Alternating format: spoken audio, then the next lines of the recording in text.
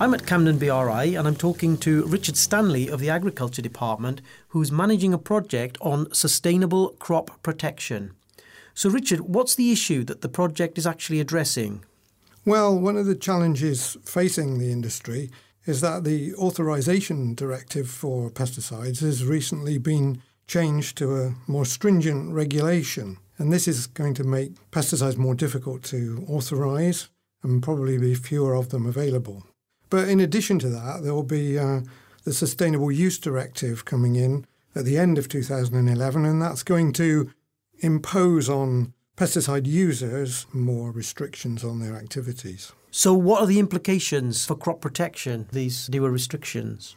Well, one of the requirements of the Sustainable Use Directive will be that more integrated pest and disease management systems are adopted by all the member states. So there's an element of obligation to adopt these new procedures in crop protection. So given the context of these changes in options available for crop protection strategies, what is it that the project is particularly looking at? Well, we've got a number of objectives. The first one will be to revise an existing guideline document on managing pesticides in the food chain to reflect the most recent developments in legislation.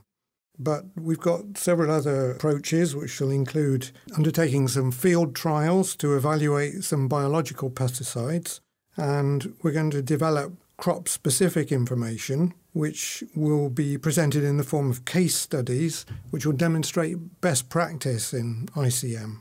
I'm also quite keen to review information from existing projects in this area, because I'm aware that in the European context, there's quite a number of projects which have looked at ICM in a number of crops, but the information from those hasn't been as well disseminated as it might be. OK, so with regard to the field trials, what will the output of the field trials enable industry to do? We have set up the field trials and the case study project with the collaboration of all the member companies who've expressed an interest in the project. So we should be working quite close to their interests and producing information which will enable them to produce crops with minimal pesticide residues and ideal levels of control of pest and disease using the most recent techniques. So really the aim is to try to use the integrated crop management approaches to minimise the impact of the loss of some of the active ingredients, for example, on crop yield or crop quality.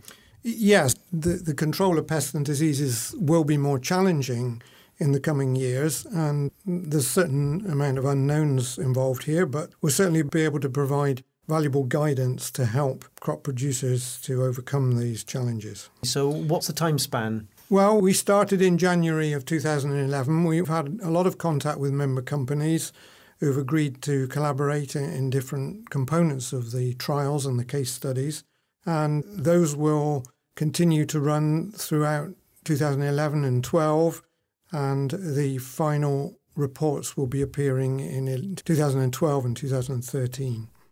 Richard, thank you very much indeed.